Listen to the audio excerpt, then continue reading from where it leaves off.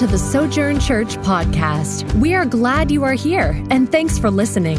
As a church, we exist to exalt and enjoy the supremacy of Jesus Christ in all things, equip the saints, and extend the gospel to all people by reproducing disciples and churches for the glory of God. More information about the life and mission of Sojourn Church can be found at sojourntulsa.org. That's SOJOURN Tulsa.org. Well, hope you guys are doing well this morning. We are going to be looking at this idea of covenant renewal of mission. And so last week, as we've gone through this idea, it's been very purposeful. It may not have seemed it, but if you're kind of piece it all together, that going from Advent, spending time focusing our hearts on the very reality of God wanting to be with us, God with us, coming in the flesh. There was purpose in that. That was God's intent for the Old Testament with Israel. That's what He desired. Same thing we see the New Testament. This revealed that I am the King. The kingdom is here, not yet fully, but it will be fully consummated in all eternity. So we're on this place as sojourners where this is not our full home. And so we are going to be taken to a land that will never change, that will be rid of sin, rid of pain, rid of suffering, all those things. And so Advent showed us that. And then to going into that first part of the year to think through, so if that's true, then what does that have implications on concerning the practical matters of my life? And so a good thing to think through that is, where's my heart at? And so we took some time looking at that, but then to get to last week, and I'd love to have a couple of times a year where we have this covenant renewal of heart. Old Testament Israel did that. The church through the centuries has always tried to do that. It's not real popular talking about, the depth of your depravity and repentance and confession if places are founded on entertainment and like lackadaisical fun or something. And so we don't want to make it to where church is just a heavy drudgery, but at the same time, it's so easy just as Americans to have a very arrogant kind of approach of God. So we looked at that last week at the covenant renewal of heart. And then if you get to that place where your heart is renewed, it should raise up your vision to see, what about the world around me? What about the lost people around me? My identity in Christ as a follower of Christ, an ambassador of Christ, I should be concerned about the eternity and the souls of other people. And even just being good and loving to people that may never come to faith. Still, Christ would want us to show love and show generosity and be concerned about justice and mercy and compassion and just living like Christ in our neighborhoods, our homes, our communities, and then serving the community. So again, today at the end, we're going to have kind of two parts today. The first part is going to be again, about this idea of renewal of heart in mission, but we've got to, after we spent time with that last week, it's that idea of being versus doing. And so as you start doing, it's very easy to cross over into a lot of busyness, and now we've dropped the Lord as the motivation of that, and even the reward in doing that, to where it just feels good. We really feel like we're producing a lot. We're really, really busy, and if we're not careful, we've departed again. So kind of want to spend a couple of a few minutes on that idea. The first part, just that focused, continual renewal in mission. And then the second part, I want to just spend some time kind of vision casting and reminding us as a church that here's some things that we can be doing. And so in the calendar year, here's some things that we can be doing. And I'll tell you, and first of all, just so you'll know, that the shock for me, just letting you guys know, in church planting, and even through our assessments and everything, the shock for me has been I love the pastoring, shepherding, word study, the preaching of that. And you don't do church planting if you love preaching, meaning I love lots of people listening to me. You don't do this for this long, like 3 weeks in. I literally had a church planter friend one time that said, Sankey, if you don't have 300 people in the first 3 months, like you can't make enough money. You don't want to do this. And I was thinking, like, what about the souls of the people? Like, if you care about that, like, that should be, if God calls you to that. And so in this, like, I love those parts of it, the shepherding and the feeding and the teaching, but also the life on life and the counseling, the heart issues. I, as a pastor, can do The administrative stuff, like I kind of have a high bar for some. I'm not as good as some like executive pastor, but I can do that. I can't do both at the same time. And then also church planting, like the calendaring, the events. I'm not a great outreach person. They joked about me at the last church at New Beginnings. They called me Big Event Saint because when it was time to have like an event where it's like, oh, the recruiting and all the hours and hours for like 2 months of planning to have this one. I don't care if it's 3 hours. Like the money, the time, the people that goes into that, it's just hard for me because I want heart change, and I know balloons and glitter is just not where heart change happens. Now, in saying that, there are some people who they're gifted and they love the balloons and glitter, and that doesn't mean that's ungodly and secular. God uses those things, but like I'm just not a huge event, so that's a really low bar for me. And in church planting, you have to do some of that. And so this is where I'm saying, hey, I need you guys to come in and fill those gaps. And even what I have learned in church planting is, even though I have a high bar in administration concerning pastors, I can't do both of those at the same time very well. So what I do is what I love doing the most, and then I will put that one down and like let that stack up for 2 or 3 months, and then go over here and have to hurry and kind of do some more of this stuff. And so I want you guys to join with me in that. And there's not been any kind of like where you haven't done a part. I'm inviting you in. Tyler, Susan are inviting you in. We want to see like us do that together. And so think through it. That should excite you about your passions, your roles, your gifting. And so we're going to look at that part of the vision opportunities, kind of 2023 and beyond. And so last week we looked, again, just real quickly, this idea of what do we think about when we come into the presence of a holy God? Does that even matter as Americans? Or are we just busy with our week? It's weekend time, or weekend warriors, and oh yeah, Saturday night, let's go for an hour real quickly and kind of make God happy. God will be pleased with me. Go Sunday morning, God will be happy. And we're not really thinking through the presence of a holy God. And again, most of us come from our backgrounds, not that we have to be just this mourning all the time, saddened, afraid to look up, fearful, woeful, oh, we know we're depraved. Like there should be joy also, because if we do look up and understand, and if we are in a good standing with Him, in pursuing Him, in a righteousness of Christ that we're walking, it's such a beautiful embrace. It's the joy of the Lord. That's why we're doing things. And so it doesn't have to be a drudgery. And so, but thinking through the presence of a holy God. Last week we talked also about departure. We easily depart. Then we talked about those issues of conviction and confession and repentance. What a gift from the Lord that if we don't accept those, and we're always pushing conviction away on little things, our heart becomes hardened, like Romans 1 talks about. And then if we go through that pathway, then we're to the place of renewal, where our heart's being renewed. There's renewal, and then we're learning to rest in our true Sabbath in Christ. And so it's not how much I can go do. It's not how good my lists are compared to other Christians. It's not, I'm resting in Christ. I'm resting in Christ. My identity is in Him. God knows my heart. He will bring to if I'm spending the time, He will take the time to show me areas I should be convicted on. If I'm in the Word, in prayer, practicing those things, He's going to show me, and I can rest in Him. And what a beautiful, joyful expression that can be. And then it leads to greater worship and greater communion with God, greater affections for God, greater love for other people if we stay on that pathway. And so that's the purpose in turning us from our sin, to turn us back to our love relationship with God. And so, again, moving past, you never want to graduate the being part. You never want to go, okay, I'm really doing good with God. Now I'm going to go get busy doing stuff. And if you're not careful, we depart on that. And churches, as a corporate body, can get so busy in doing stuff, spinning plates, programs, all kinds of things. And so we want to always do the being part. And we want to be a church that's grounded, that's deep in those things. And then the overflow, the doing, flows out of that heart renewed in God in this process of repentance and faith and renewal. So in looking at renewal of mission, the first place I want to go to, I'm going to pray first, but then we're going to look at Acts 17. It's one of my favorite sections. It amazed me when I first was seeing this section. It's a lot about your identity, if you can look at it, and then also to recognize that why would God have us alive and not Paul in 2023? So we'll take a minute to look at that in a second. Let me pray.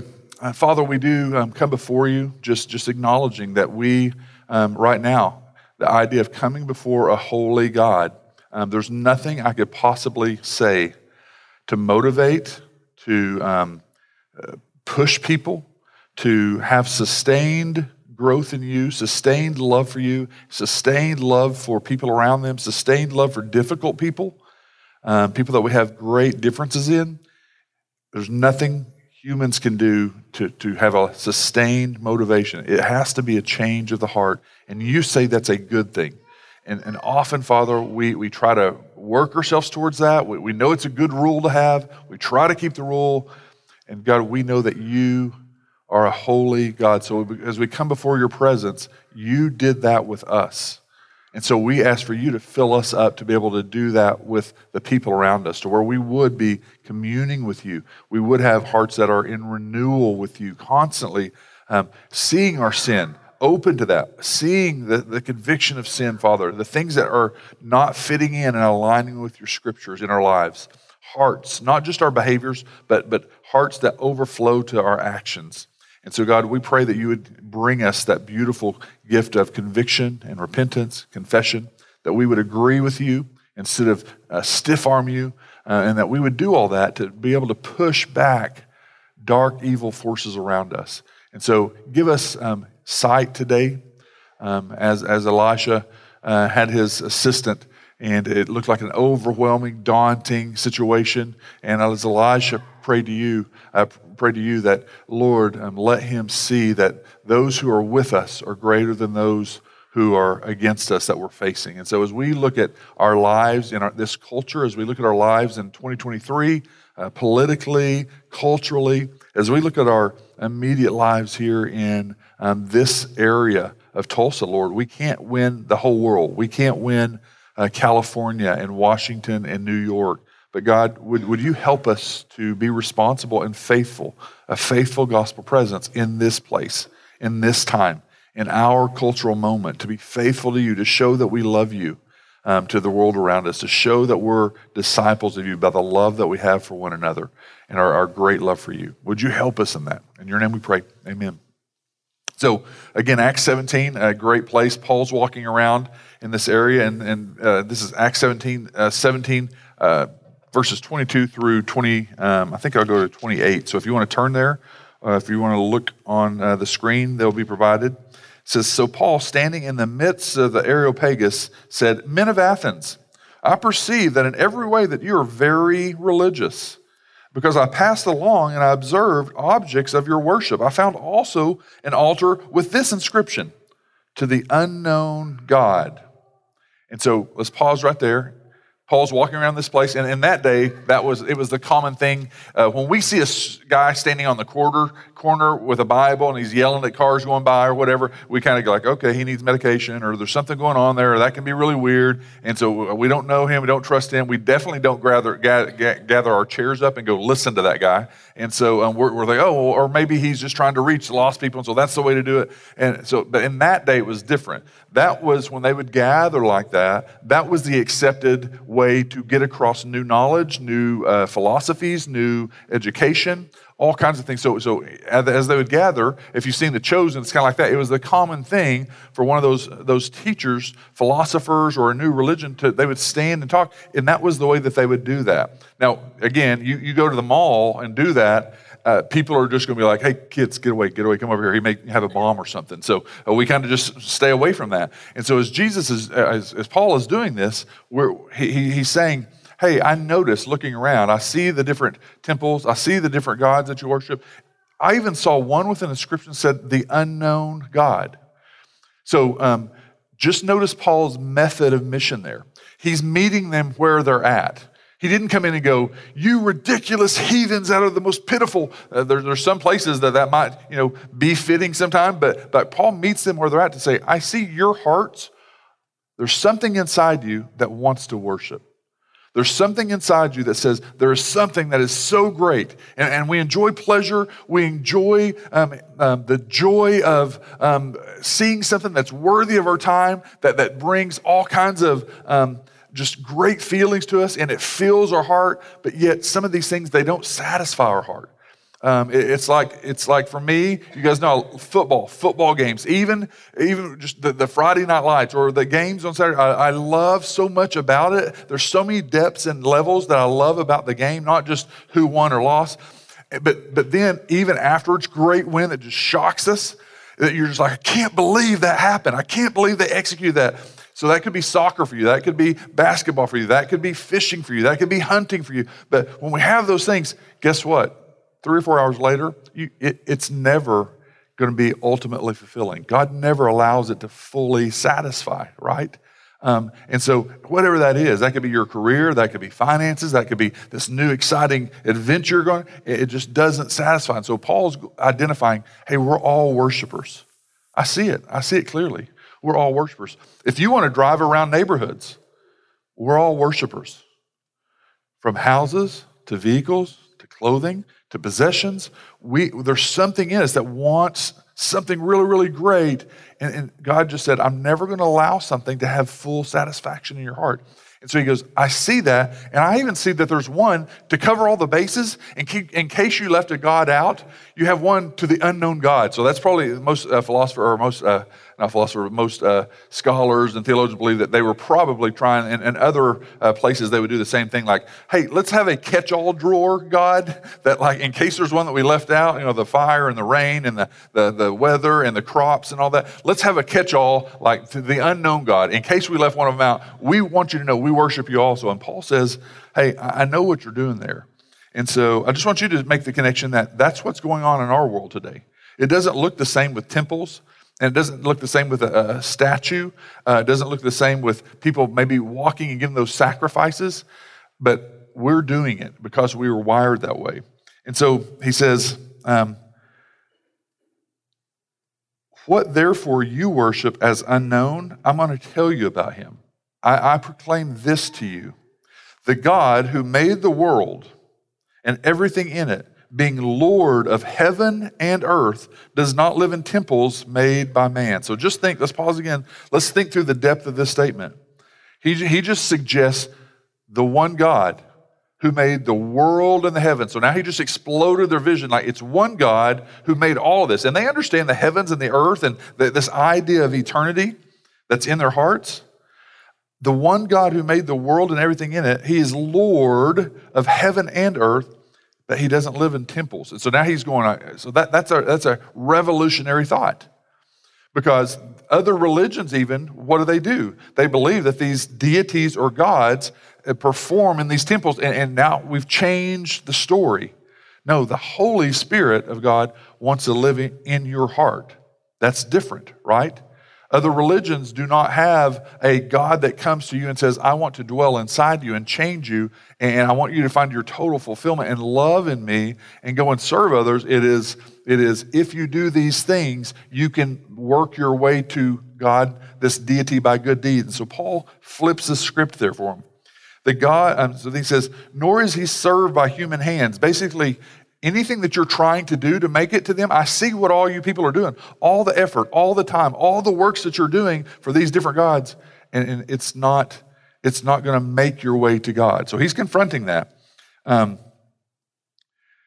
As though he needed anything. Since he himself, he gives to all mankind life and breath and everything. And he made from one man every nation of mankind to live on the face of the earth, having determined the allotted periods and the boundaries of their dwelling place, that they would seek God and perhaps feel their way toward him and find him. Yet he is actually not far from each one of us. So that idea there is, so the very God I've talked about, the expansiveness of this God, the transcendence of this God, and yet he comes to us. And so this God that's so great in majesty, he determined that he goes back. There just so you'll know, there was ideas and people had heard of different stories, the origins of man, that did it start with just a couple people? And so other philosophies might not have started with Adam and Eve. They might not have started, but there were other philosophies at the time, all through history, where there's different origin stories. So that was not new to them, but he is saying, I'm telling you, this is the correct one. And this God created one man and one woman But he also, for your lives, he determined the exact times and places where you would live. And he did that so that people would seek after him. And so that's a whole new type idea for them. So that was revolutionary as far as the singularity of that. So the reason that's important for us is now here we are in 2023. Why did God not have Paul or Peter or David or Elijah or Moses in 2023 with 8 million people on the planet? Why did he have them? I think it was 1900 before we had 1 billion people living on the earth. And so you figure that out. That's crazy when we went from 1900, first time 1 billion, and then to 2023, and we have 8 billion. So that's a lot. And so in that, when you think through, man, God had purposes. God had us wired. God created us, and we're wired a certain way with certain opportunities. Now, you can become prideful in that, and I've been around seminary or conferences where it's like, we've got 8 million people. It's your job. God wants you to use you to win 10 million people, and he may do that. There may be people that are doing that. You think through some of these guys like Piper or Chandler or Keller or MacArthur, like their messages of God's word, preaching God's word, has probably went to audience, way beyond what Jesus heard in actual voice, right? Now, Jesus is a great preacher. His words are the ones that are going throughout all mankind. It's always his word. But then you think about Paul or Peter and those crowds, they never had this kind of crowd and this kind of bandwidth, right? And so think about your own life. God decided and wanted you to be where you wanted to be. Now there's difficulty in that, in the sovereignty of God, because you think through your family of origin. So if there's people sitting there with abuses, they went through stuff, and they're like, so you're telling me I was purposely born to that family and what my dad was like, what my mom was like, or, man, my family was so jacked up, dad was gone, mom was gone, it was a horrible setup. Like, God knew that. God did that. It wasn't that he wanted evil for that, but he wanted to show that his goodness and love even overcomes what Satan wants to destroy. And that's hard for us to understand when you're going through trials and going through especially abuses or difficult situations. But the point for us is if we go, what does God want to do with my life in 2023? Acts 17 says, God determined right where you're at. Now I can insulate myself and get busy with my work and get busy with what I'm doing and kind of our agenda and our family and what we're wanting to do and completely be disconnected with mission. So this is why we're looking at this, covenant renewal of heart. But then if I get this picture and this vision of God wants to use my life, I think I forgot about that. I think I easily get caught up, and I do. I try to be nice to people, the weirdos that get in front of me, step in front of me in Walmart, and just like it looks like chaos. And I try to smile at them. I don't cuss them out. I don't hit them or something. When there's the weirdo people around me at work, and I try to be really nice to this person that everyone knows they're the weird person to work with. And we think I really do good things, but that's not the mission of God necessarily. That's just being like even pagans. Even non-believers can be nice people. But we have this new identity. We're carrying around an eternal worth, the gospel. We're carrying around with us knowledge of, and should be a lifestyle of getting eternity to other people. And so that's what this Acts 17 brings us to. So I want us to think through that. And then we think through covenant renewal of heart. I want you to think through covenant renewal of mission now. You may need the same type of repentance that God showed you last week on some big areas of your life or some things you're thinking about. I pray that it'd be still going on for a month or 2 months or 3 months. That's a good thing. But now let's look at, do I need some repentance on issues of mission? Have I got just consumed with where our family's at, where my job's at, and it's a really tough season? And there are times that's the season you're in. But then we may have to stop and go, Lord, in the same way that maybe I departed a little bit in my closeness with you, my communion, I departed for whatever reasons in that. Now I've had that restored. Man, Lord, maybe also I've got so consumed and worried, and our country's here and our culture's here, and man, I've dropped the idea of serving you on mission. And so as we look at that, Henry Blackaby has some great stuff on repentance. And he says, first of all, one of the things he says is, it's not just feeling sorry. And so that's easy to confuse. It's not just feeling sorry. It can entail feeling sorry. I'm sorry that I haven't been doing that. But then you don't change. It's also not just feeling guilt. 2 Corinthians 7, on both of those issues of feelings of sorrow, feelings of deep guilt. Paul had written this one letter that we don't have to the Corinthians, and he just said in that, hey, I know that I wrote that letter, and actually I almost felt bad about it, but then the letter was used to turn you to a godly grief that led to repentance. Now, there's a type of worldly grief, worldly sorrow. I feel bad, I feel guilty, I feel sorrowful, but it doesn't lead to repentance and change. It doesn't lead you to new life. It just leads you to actual death, is what he said to them in that. But this letter I wrote to you, it was godly grief, and you received it. So that's why I say, conviction, confession, repentance is so needed. And in that, it leads to repentance. It's also not just the feeling of being frustrated because of consequences.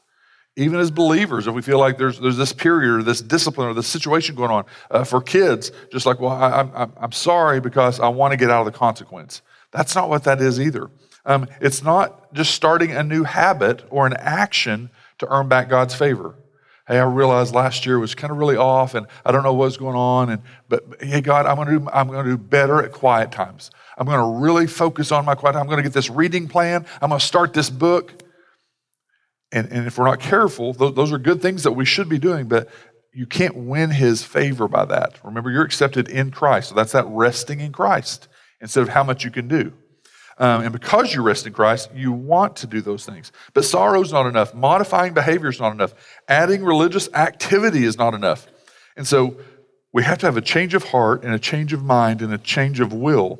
The internal that leads to the external. That famous verse in 2 Chronicles, I've got a slide up here on 2 Chronicles 7, and this is 13 through 15. It says, when I shut up the heavens, so this is God speaking to them, and note, and we skip over this, usually the plaque doesn't have the punishment beforehand, but here's the part and there's actually the part right above this speaks more of God's discipline on them.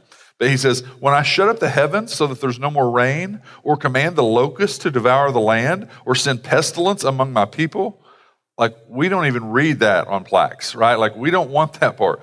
But then the verse 14 is what we want. If my people who are called by my name humble themselves and pray and seek my face, and they turn from their wicked ways, then I will hear from heaven. I will forgive their sin. I will heal their land. Now my eyes will be open and my ears attentive to the prayer that is made in that type of place. So that's that famous verse. Now, sadly, we kind of skip over it. So that the four clear parts there is this humbling yourself, praying, seeking God's face. And that is just him. You want God's presence more than you want other things. Even the blessings of God. You want God more than his gifts. Turn from your wicked ways and sin. So in that, the significance, he was speaking to Israel now, and here's where this gets confusing. And so right now, I'll tell you, this has happened several times in America since maybe the 60s, 70s, but now it's peaked to where they go, this can really influence people for power and money. This can really influence people. Let's take this verse 14, and this is America now. And so people will take this and go, and they make a mistake in this, where they say, in the same way that Israel had this relationship with God, well, so does America. And it's just not the same. So Indonesia can't say that. Canada can't say that. Saudi Arabia can't say that. Iraq can't say that. Good Christian places like South Korea, they don't believe that they have this special covenant that's different. And we're 4% of the world's population. But what happens here is people will begin to think, they kind of treat this verse like a rabbit's foot, where you kind of pull out and rub it and you chant this verse. But really, if people were honest, this verse or this kind of rabbit's foot is wished upon for their political affiliations desire or for their financial economic desire. It's not that we're so actually concerned and broken by the sin of our country. Yeah, we don't like that group, and we don't like that group. We can't believe those abortionists. But I'm not really concerned about just all of us, even the church. And God, in this verse, actually said, hey, Israel, as a nation state, and I'm your king, my people. So this is talking to Christians, not lost world. So it doesn't even apply in those ways. But hey, if you're really concerned about and broken over sin, that's what I want you to get. I can heal your land. Oh, so does that mean all of us join this one party affiliation? All of us, our economy is going to be great? Maybe not. That's not what that's not a promise to America specifically, or North Korea or South Korea or Russia or whatever. And I'm telling you that this is not popular in churches. People want to hear God's got a special blessing reserved for America, and God, that's just not a biblical stance. That's not what this verse is talking about. But it does say, if you're listening to the Spirit and you are God's people, you should be humbling yourself, praying, seeking God's face as your reward.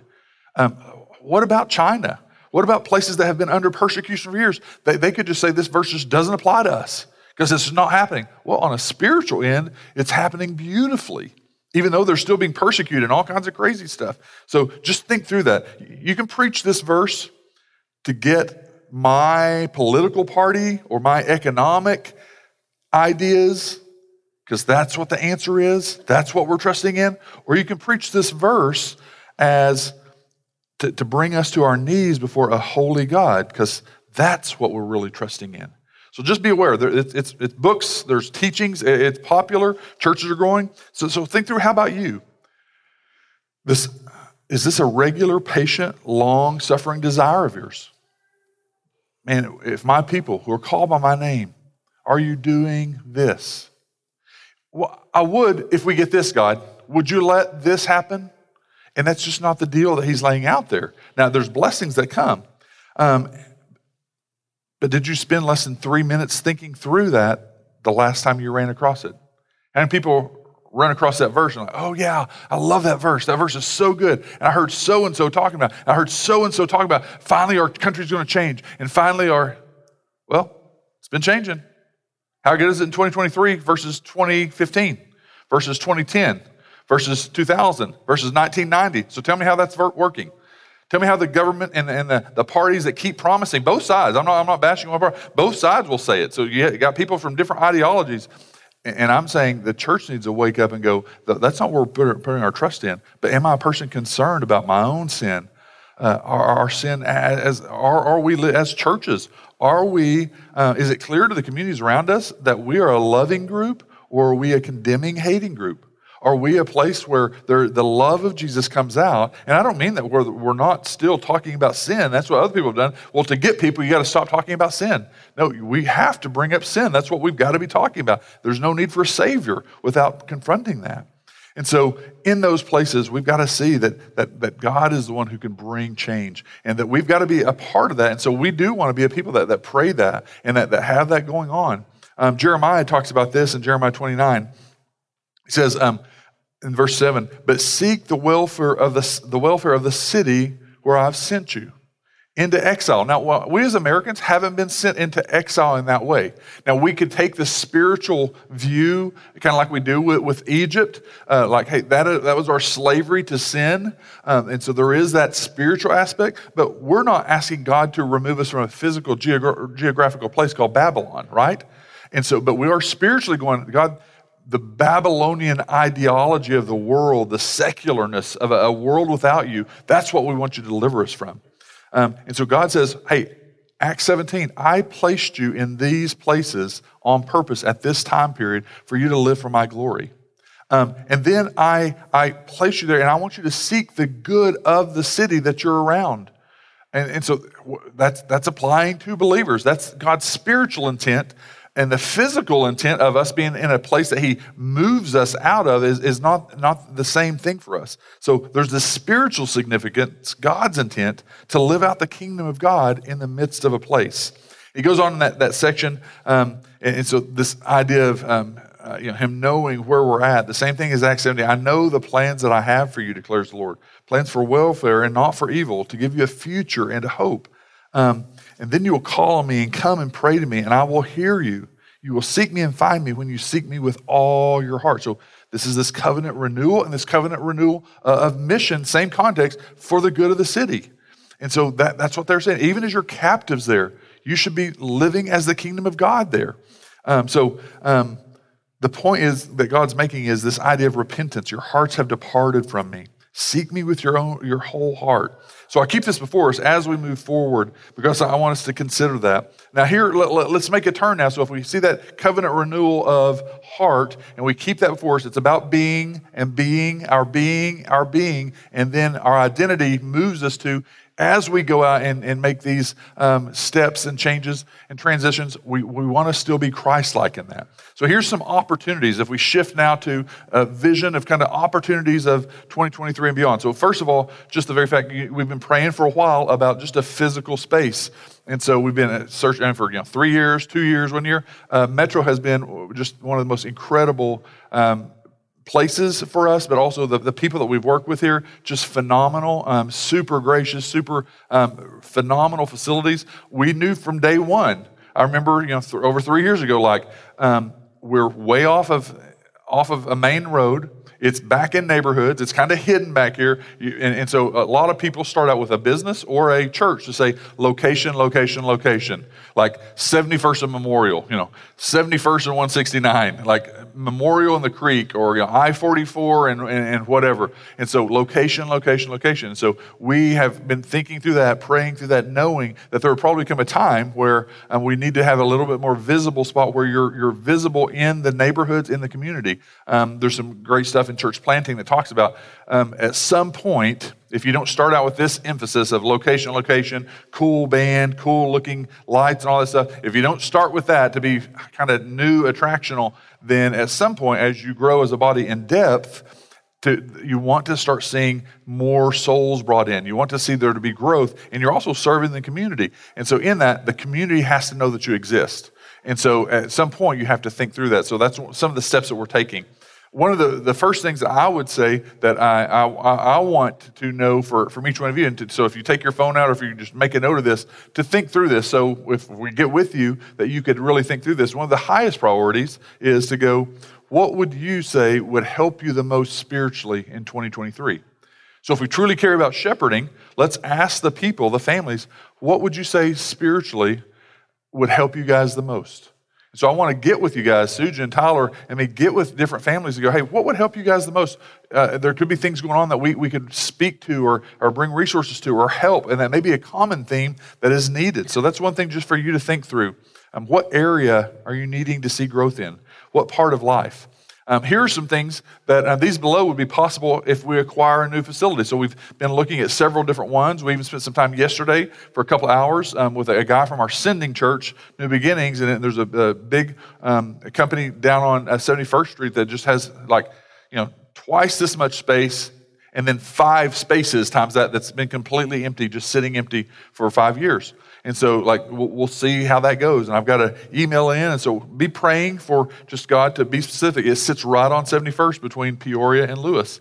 And so thinking through that, does the Lord want us to be in those areas? And there's 2 or 3 other opportunities. And so that allows us equipping class. That allows us to have a presence that's visible, that people can see, but then also kids classes, membership class teachings 2 or 3 times a year, family equipping classes. It could allow us to have youth fun nights. It could allow us to have kids fun nights. And that doesn't necessarily require space for those, but men's and women's studies, calendar-themed rhythms of a Christmas event where you're inviting people that have been in church to, hey, come join us just for Advent. Just for our Advent season. Come on Sundays for the Advent season. The Easter egg hunt that we've done, Halloween block parties, joining with Metro or different ones that do that, and then have kind of a presence there.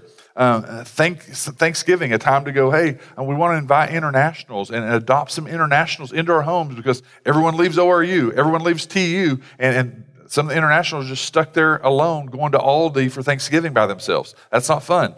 And so those are just some natural things. Then some things to think through as a body, so some fellowshipping thing. Even a small church our size, a monthly or bi-monthly meal together, just a meal together, because you got 2 different groups. If we don't spend time with each other, we don't really know each other's story. We try to talk for 5 to 10 minutes before or after the service. If you notice, before service and after service, everyone stands around. And I think that shows us that people want to spend time and want to fellowship and want to get a little bit deeper, but there's just not a lot of time for that. So once a month meal together, like a family meal, the whole family. And again, a facility would allow for that. We could go do that some other place, but those are some different things. In the past, we've done family camps.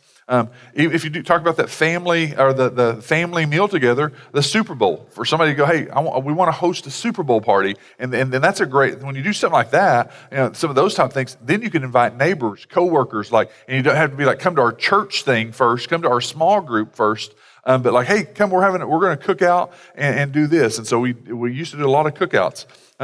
Also, we could probably partner with, we've talked about this, I've talked with some different guys about partnering together to do a marriage conference. Also bonfire. Having a bonfire is just a great time for kids, for adults, as long as they clear out all the snakes, and then I'll show up. Hiking days, just going out hiking together.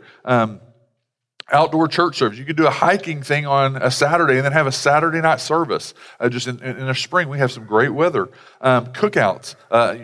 My wife would probably love if this ever started, like a farmer's market. If you did it 4 to 6 times during the year, if you had space on Saturdays for like 3 hours, have a farmer's market. And if you had some space that you could help some of the poor, the marginalized, to provide some free services. And then also just internally, all these things are talking about inside the church. But worship team, where Brad could have some help on those things if you're gifted in that area. And as we grow, where we can begin to add people to that, but that's a commitment, that's a sacrifice. Events and hospitality team, the Robinsons have kind of said, hey, we want to help out with that. We want to kind of help with thinking through those events. Sankey, you really are pitiful at that. So events and hospitality and things like that. Sojourn Youth, Sojourn Kids team. Media team, just helping out where we don't just have 3 or 4 people doing that. Now, we're a small group, so it is hard to get more as far as a rotating schedule with kids, a rotating schedule with audio, video. And so those are internal. But then if you begin to think through the external part, like the community, here are some things that you want to be thinking through. Like you want to be gospel love that speaks gospel word, but also shows up in gospel deeds. So that the hands and feet of Christ. Being others-oriented, serving the lost. We want to pray for hard places and hidden people. And so this is this idea of being curious versus assuming. And so a lot of times either missionaries or churches kind of come into an area knowing, okay, we need to blitz this area with the gospel. I think I see their problems, and now we've got the answer. Obviously we do. We're good people. We've got our lives all straightened out. We can fix this. And that usually is very arrogant and self-righteous. Instead of coming with a curiosity. So when I do in this area for 2 or 3 years, I go in and talk to people at shops. I go in, but what I don't say, hey, I'm thinking there's this church. We need you to come to our church. Or, hey, you look like you're really poor. You need this. You don't do that. You go in just like, hey, so here's some things I usually throw out to some moms, to some grandmas, to some people, laundromats, to some people working in businesses in this area, just asking them, first of all, just, hey, what do you think is broken here? What's broken in this area? What do you see as broken? They can probably tell you if they've been here 5 years, 10 years, 15 years. From your perspective, what are the 3 greatest problems that you see within this community? And in doing that doesn't mean that you're going to drop the gospel and just go on a social gospel thing, or you're just going to go on handing them sandwiches because that's their answer. No, it may be that there's a lot of people that are impoverished and starving, and you didn't know that. It was stupid of me, but as the top answer with 10 to 15 different people, the first thing that comes to mind is psychological or mental health. And I don't mean like, so now the answer is psychology. I'm saying, but psychologically, they're just mental health issues rampant all over, and the pandemic didn't help that. And so just like, oh man, the medical needs, but also the emotional, mental needs. Do you think people that are living at $15,000 a year or $30,000 a year or $50,000 a year below ever have the opportunity for counseling? You think that they spend a lot of time in counseling or even understand the education behind this could help you, some Christian counseling? That's just not there. Do they go to marriage workshops and stuff? No way. And so those type of things where you're bringing in the gospel to meet this need of where they're at emotionally, mentally, mental health. From your perspective, what's broken? And again, you're not you're not dropping the gospel. And it also doesn't mean that every person's view is 100% accurate. They may be like, I can tell you what's wrong. our little state representative. And you're like, well, you can listen to that. But that doesn't mean everyone's answer is right, but you get to hear some passion. You get to hear some of their views. And from your perspective, what are 3 immediate needs within this community? Things that maybe you and I don't think of. Transportation, laundry. You ever have laundry pile up real quickly?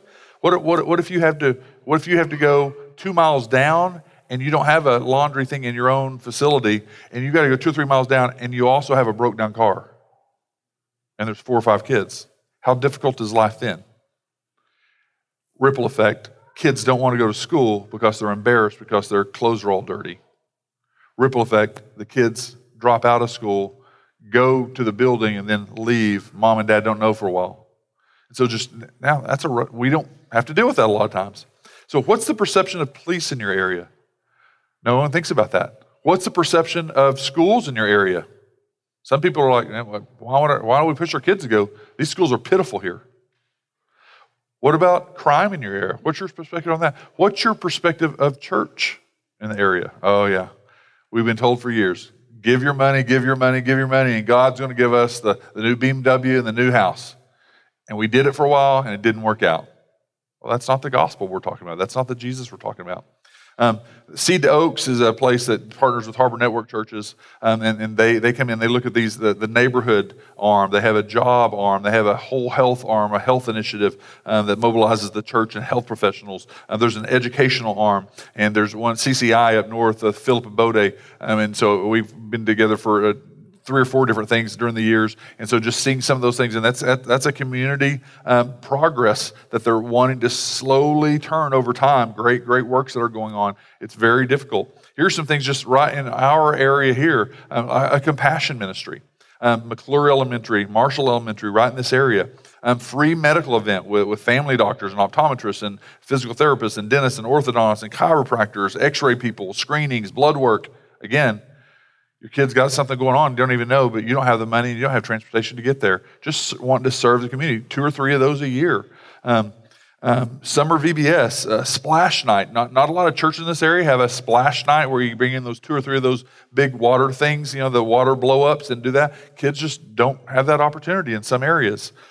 Scavenger hunt, Halloween block party. There's all kinds of things. A neighborhood cleanup, marriage workshops. All kinds of things. There are a couple of the specific ministries that are right in our area right here is Defending Dignity. Started by one of my friends. He's a worship pastor, his wife, over at, what is this one over here? Southern Hills Baptist Church. And so she had started this ministry on the human trafficking and what goes on in that. And just wanted to have a heart for some ladies to be able to get with some of those ladies that have been pulled into that lifestyle, abused in that lifestyle, just ripped into that, and to bring them the rescue of Christ. And so Defending Dignity, Owasso Baptist Children's Home. Down in Glenpool, if you guys don't ever take Glenpool, I wouldn't suggest 75 there. At that stoplight at 75 during Christmas, they're over on the east side, they do this Christmas tree lighting. And it's just a beautiful thing. And so families adopt a tree there, and they go and they spend a Saturday like lighting a tree, and then they do have this Christmas tree lighting. It just kind of brings light. It's kind of a fun little Christmas thing. And I thought, man, Johnson Park right over here. What if that's a way of, and we could kind of phrase it of bringing light and hope or something. But having this Christmas tree lighting where maybe over time we get some landscapers, someone to donate some trees or buy some trees, and then ask families at the different communities here, the different neighborhoods, the different housing projects to say, hey, bring your family and let's have a tree lighting thing just for Christmas because Christ came into the world, and then have a service or something. Like all kinds of opportunities getting into the neighborhood. And so you guys, so remember Ephesians 4, that these pastors and teachers, they equip the saints for works of ministry. A lot of times we have this idea that what we're paying the pastor to do is to go find the fence that needs rebuilding. We're paying the pastor to go find the fence to paint, and his job is to go, hey guys, I spent 20 hours this week finding a fence. I found one that needs to be painted. Now here at the church, I got to motivate you to come help me paint the fence. That's not what Ephesians 4, that's flipped. That it's the body, equipping the body with a heart for God, a heart for ministry, a heart for other people, for works of service. And it's not that we can't help in some of that, but it's usually what's always been the history of the church is the body, the congregation that are out in the community, they're the ones who are going, hey, I noticed there's this fence over here in this neighborhood that needs painting. I'm just using that as a hypothetical, but just there, hey, here's some needs. And so be praying through that. And so as we start looking for visible space online, we want to be thinking about some of those opportunities through the calendar. And so think through what you're gifted in, what your passions run into, and your spiritual gifts. Think through how that would fit. There may be a need that you've been seeing for a while, and you never just thought about, oh, what would it look like if 10 of us, like twice a year, tried to meet that need? A lot of times the best way to start, the way that we've, at the other two places, I believe small groups can do that. Our gospel communities can go, let's kind of adopt. If it's a family that we want to kind of bring in, or if it's an area that we want to kind of minister to, in McClure Elementary, let's bless the teachers. This small group, let's ask teachers and think through what would that be a blessing for them. Hey, let's think through this group that has some needs. Let's approach them and see what their needs are, and then as a gospel community, let's see how we can help with that, even as a small group of people.